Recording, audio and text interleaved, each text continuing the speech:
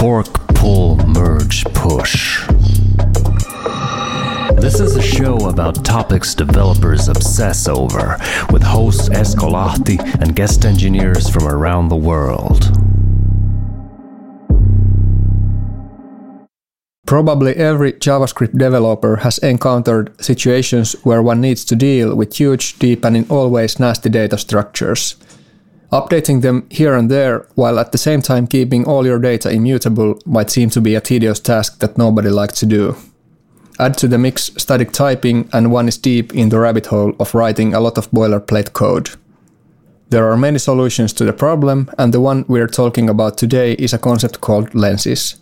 Lenses are a paradigm that has existed for quite some time, and they come in different flavors. Today in studio with me is Petri Lehtinen. He wrote Python and JavaScript for a long time, but in the last few years has dived deep into TypeScript.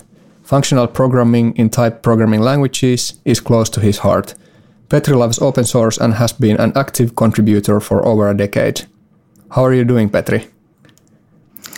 Hi, Esko. I'm fine. How about you? I'm fine, thank you. It's a beautiful morning today. Yeah. So, Petri, optics seem to be on the unknown side of technologies that one can use. What problems can you solve with them?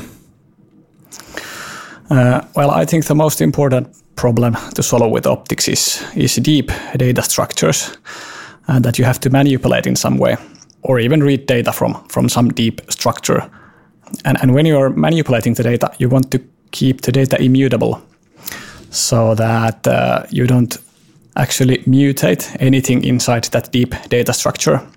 You don't go and assign any values inside the data structure, but instead you kind of replace a value, and what you get out is a new copy of the data structure with only the modified part actually changed. So did I understand it correctly that, for example, say you have a big notorious complex object, and if you need to change some value deep inside the object, you can kind of forget about writing all the boilerplate code that you usually need to do, especially when using typed languages like TypeScript? Yeah, kind of. Normally doing a nested updates like that while keeping the data manipulated means that you have to write out the names of the keys along the path where you are going to mutate a value or to modify value, and this kind of frees you from writing a lot of boilerplate for that. That sounds pretty nice. So did I get it right that optics are kind of a way to model a path to internals of a data structures, or do they possibly work in a bidirectional way too? Yeah, that's exactly it. So you can with optics you can kind of focus deep inside a data structure and then do modifications as well as reading the part that you're focusing at. So they work in both directions. That's correct. Okay, so I can imagine several different ways in which I can utilize this thing called optics in my applications that I write. But what other intended use cases are there for optics other than manipulating data structures? Well, one thing that comes to mind is string manipulation. While it doesn't sound like that a string would be a deeply nested data structure, you can actually think of strings as a list of words or a list of characters even. And that way, yeah, you could kind of focus to one part of your string and go and modify it. I think that's not as a widely used use case, but it's possible. Many things are possible with optics. Okay, so everything is possible. So, for example, you have query string that you need to build in the application, and so you could, for example, use optics instead of some hand-built logic to actually build this query string. Yeah, I've actually seen an implementation of that in one JavaScript optics library. It's pretty neat. It is a one-to-one mapping, which is called an isomorphism in the optics jargon, from strings to objects. So you can give a string, and when you read through the optic, you actually get an object out which has parsed the query string parts out of the string as key value pairs. And then when you write through that optic, you can give it an object and you get a string out, which is the URL encoded representation of that key value pair object. It's pretty neat. Okay, so you can practically take a string that is a query string and convert it back to an object, and of course other way around to convert an object to a query string. Did I get it right? Okay, sounds pretty neat. So are there like still other use cases? What about user interface programming, like web applications? Yeah, user interfaces are also one thing. Today's frameworks for building UIs, especially for the web, are based on components.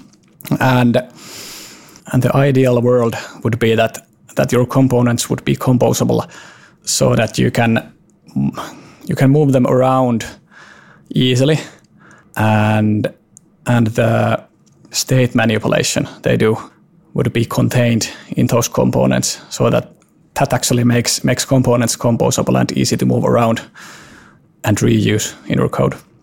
Okay, and lenses help you with this? Well, yeah, because you usually have a large UI state which has all the stuff in your application. Well, you don't always have that, but I think it's one of the best practices of building UIs to have a big state that contains kind of the whole application state. It usually makes things easier. And then when you want to pass that state to your components, you can use optics to decompose the big UI state into smaller parts or into smaller chunks, kind of, and arrange the chunks in a way that the components want to have. Okay. And optics is a really good abstraction for doing that. I sense that you are going after, for example, better performing React components that don't receive information that they don't need to have, thus they don't update unnecessarily. And you can use lenses to achieve this. Yeah. And with some tricks over React, for example, it's also possible that you allow your components to also write directly to the application, the bigger application state through the lenses. That sounds pretty interesting. In that case, the outer scope or the outer component that renders your inner component can use optics to kind of organize the slice of the state or the smaller chunk of the state, so that the inner component is free to read from it and also update it by writing to it. Petri, would you mind explaining to me what optics are? So an optic in programming is a thing that refers to the inside of a data structure, allowing both reads and writes from the data structure and modifying the data structure at that focus where the optic points. Another name for an optic is a functional reference, which I think captures the gist of an optic pretty well, because it's a reference to a data structure, and it's a functional in the sense that you can do things to the data structure using that functional reference. A nice property of optics is that they are composable, so you can take two optics and combine them somehow, and what you get out is still an optic. So they are good. They are a good abstraction for building bigger and bigger references to bigger and bigger data structures. A practical example would be that if you have an object, for example, let's say we have a TypeScript program that has an object which has a field called foo. You can create an object. You can create an optic that points or focuses to the foo property inside that object. And assume you have another object that has a property called bar. Then you can build an optic or create an optic that refers to or focuses to the bar property of an object. Then when you join these two or compose them, has the effect of creating an optic that first in the outer object focuses to the foo property, and inside that foo property or the object that is contained in that foo property, it points to the bar property. So you actually can go deeper and deeper in that way. Sounds pretty simple. Is there other ways to focus on a property of an object rather than just by defining the name of the property itself? For example, can you provide functions as ways to focus or other things? Yeah, functions are possible. You can create a lens by giving it functions to read the value and to write the value. And that's probably one of the most simple optics lens, that is. Okay. What are the basic building blocks of optics? Like, are there some concept of optic classes out there? So I already mentioned lenses. They are optics that have one focus. So they strictly focus on one part of a data structure, and they can be used for reading and writing.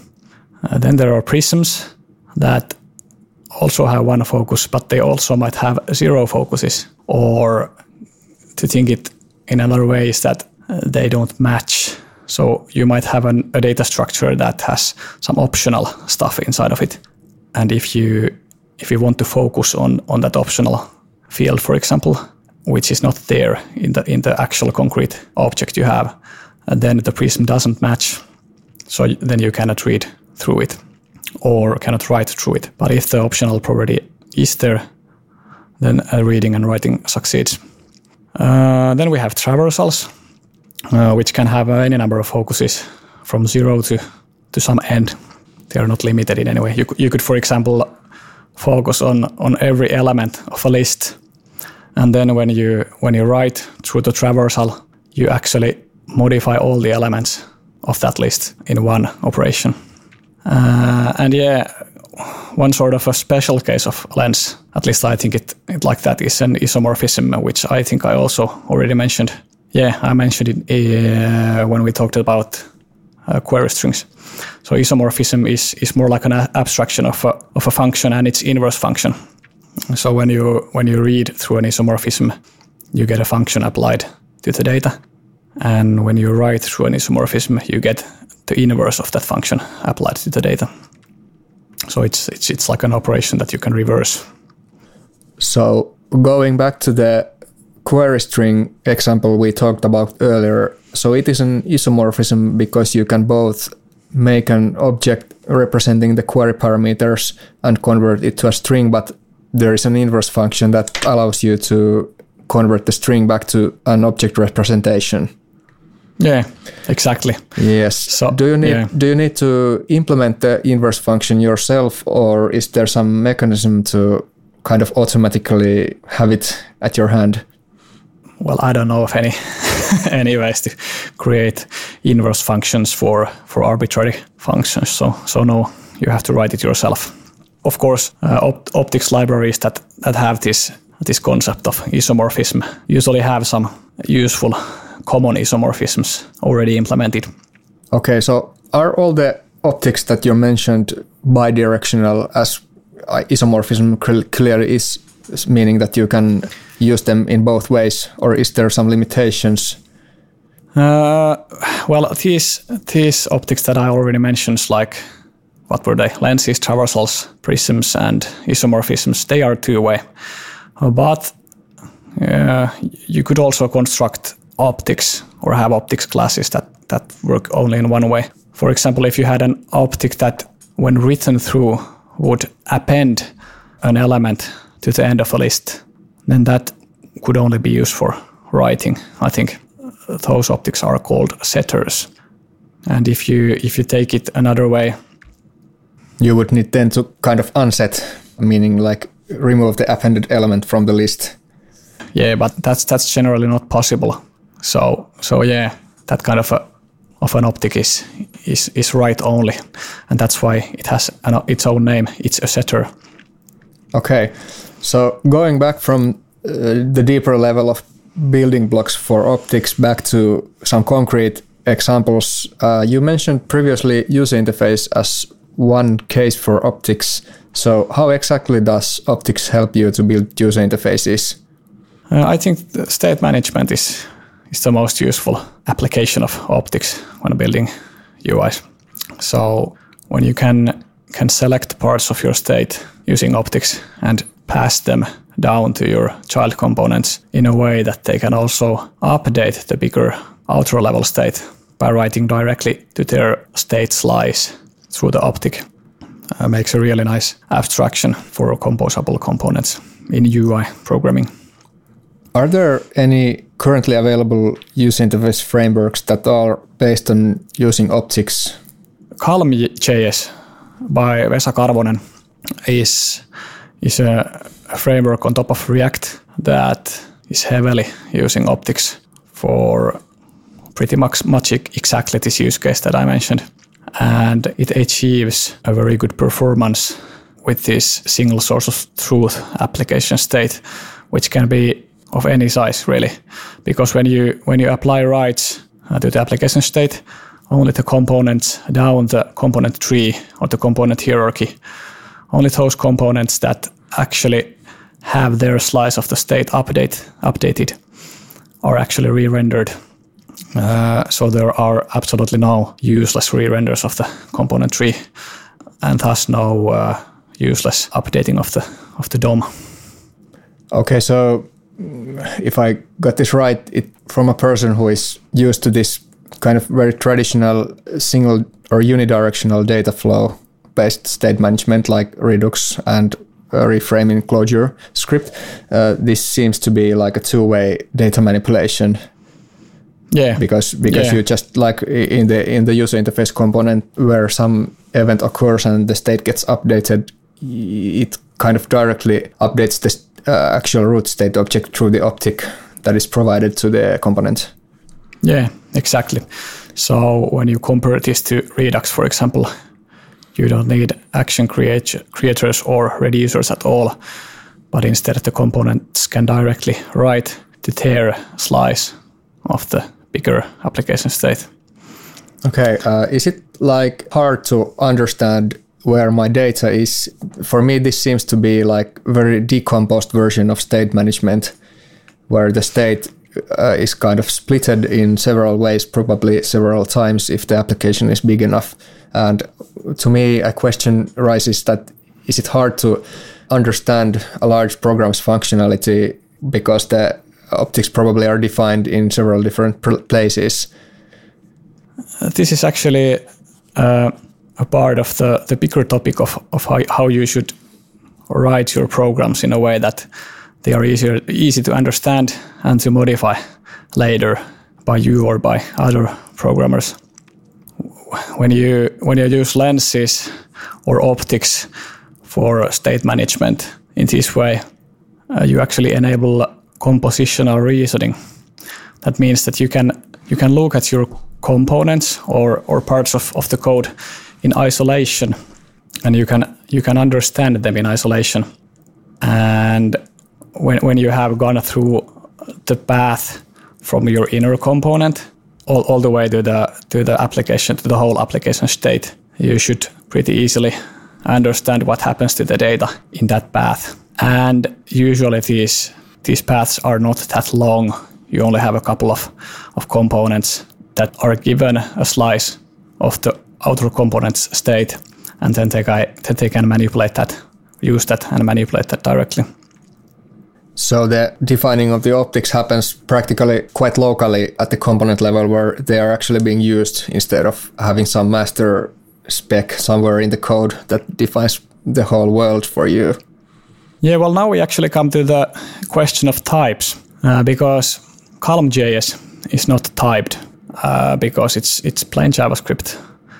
And with JavaScript, you have to either document your data structures if you want to see the types, or, well, there are of course some tools like the TypeScript server that can sometimes show you the structure of your data.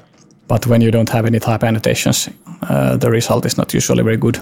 So for me, the biggest shortcoming of Calm.js is that it doesn't use TypeScript. Because especially when I look at code that someone else has written, it is usually through the types that I start to understand how the program works, because then I can understand how the data flows through the program, and then I can make sense of the whole program more easily. So Petri, you have mentioned to me quite several times the thing called Calm.js. So how did you first encounter it? And did you find it fascinating? Yeah. The library is written originally by Vesa Karvonen. And I was in a training that he held. The topic of the training was actually optics.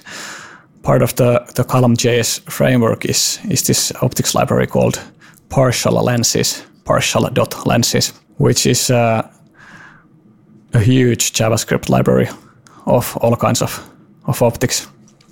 And it is used extensively in the Calm.js framework and to do state splitting, state decomposition, as we talked earlier. And some of the examples that Vesa showed us were so mind-blowing that I wanted to know more about optics and yeah, also the UI management angle of this all has interested me from the beginning also. So the core idea of Calm.js is to embed observables to virtual DOM, so it doesn't ditch React, but it completely introduces new paradigm to the state management side. Yeah, that's right. We already concluded that lenses in programming has a history and they come in form of optic libraries.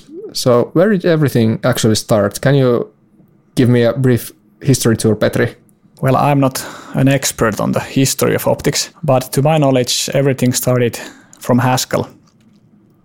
Data manipulation in Haskell is pretty hard because of the rigorous type system and because of shortcomings of the record type, especially in Haskell.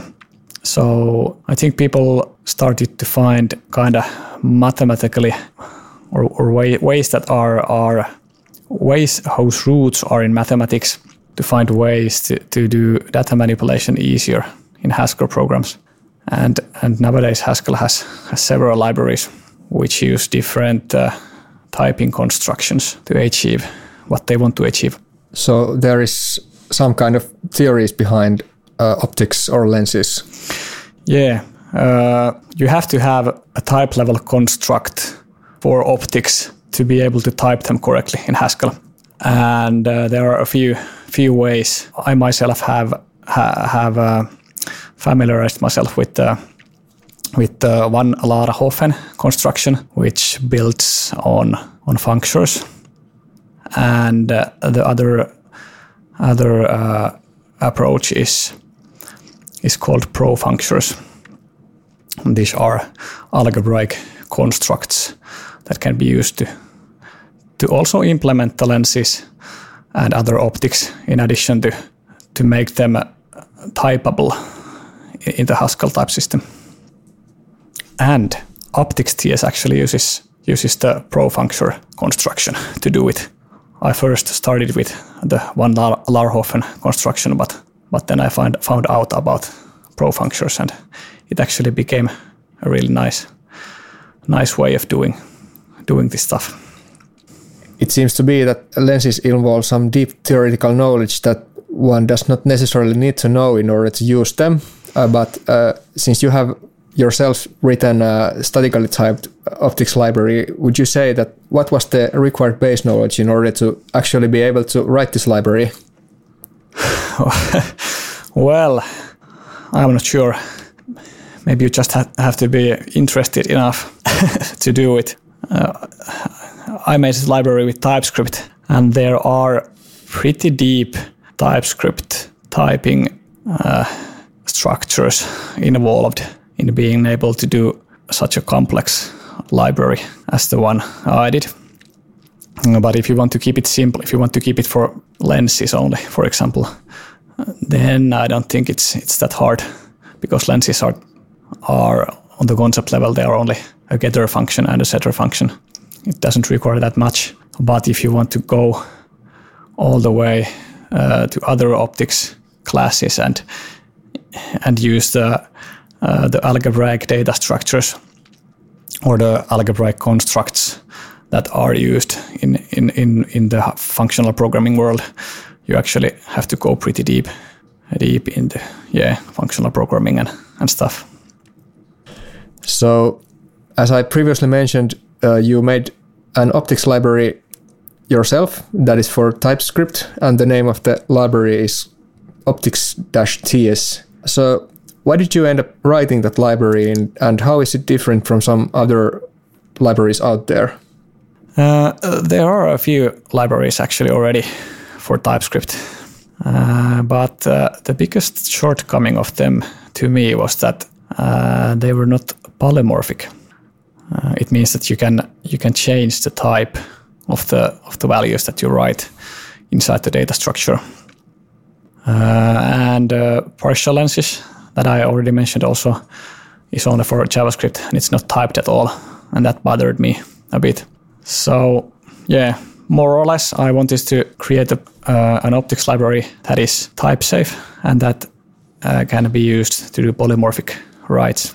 There is a library called Monocle-TS that I think comes from the land of Scala that is ported to TypeScript.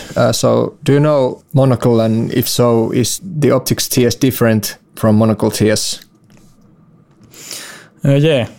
I have looked at Monocle-TS a bit, and it cannot do polymorphic writes. And I also, in my opinion, I found a nicer way of composing lenses or combining optics together than what Monocle-TS uses.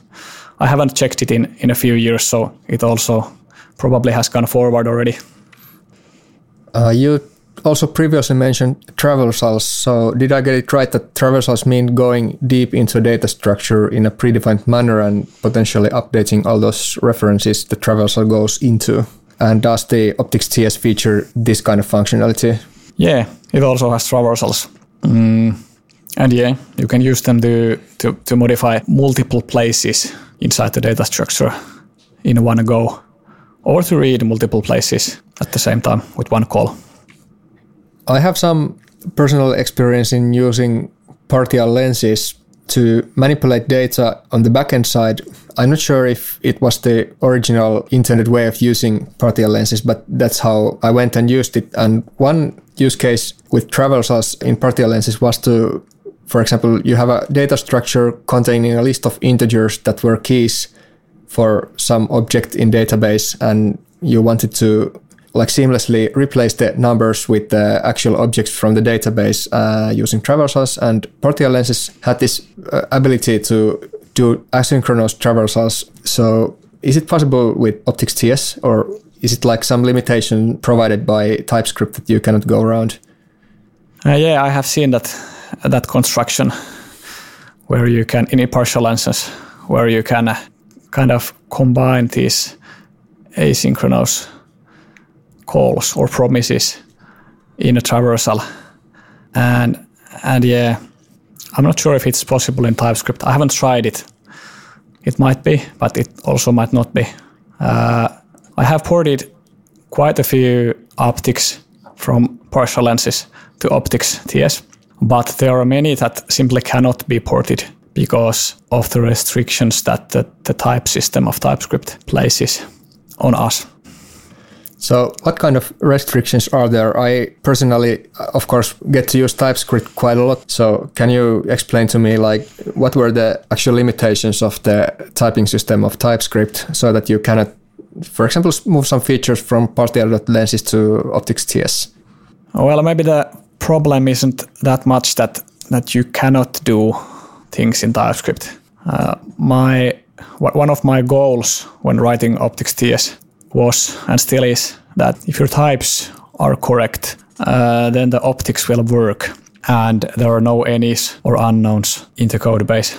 Well, at least not in the interface that the user sees. And while some complex optics might be possible to write in OpticsTS, I haven't yet found a way to do it.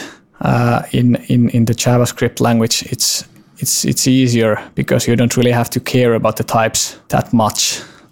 So there can really be anything at the other side of the optic, and you don't have to care about it because you don't have to think in the types at all.